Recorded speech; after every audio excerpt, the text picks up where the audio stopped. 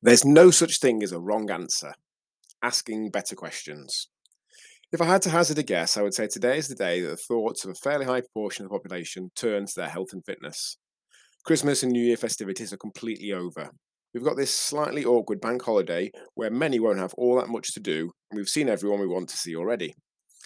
We're feeling the effects of the last few weeks.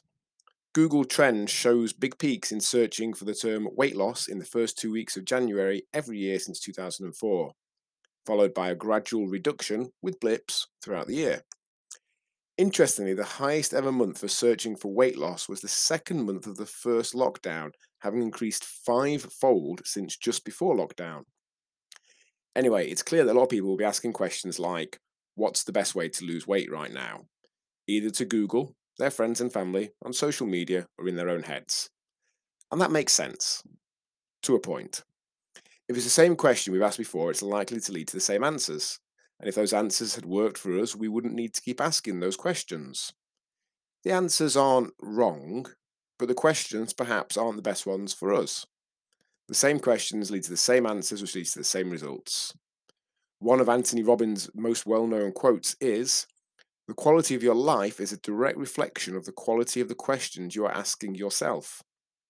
New questions can lead to new answers, which can lead to new results. So here's a few questions you could try on for size instead.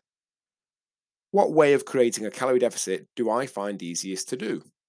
What ingredients or meals can I swap with something else that I'm equally okay with eating that will contribute less calories with little to no reduction in enjoyment?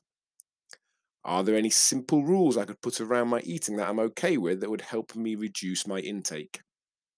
What forms of exercise do I find most maintainable?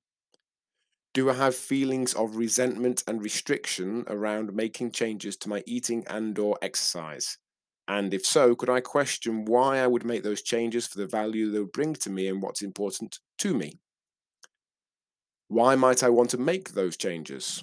Not surface level first answer stuff, deep reasons that are personal to you and actually motivate you. Who can help me with all this?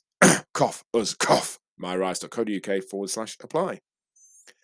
Again, the answers to the normal questions aren't wrong, but the same questions will lead to the same answers and probably the same outcomes. What questions could you ask that will lead to better answers for you? Much love, J and A Hall.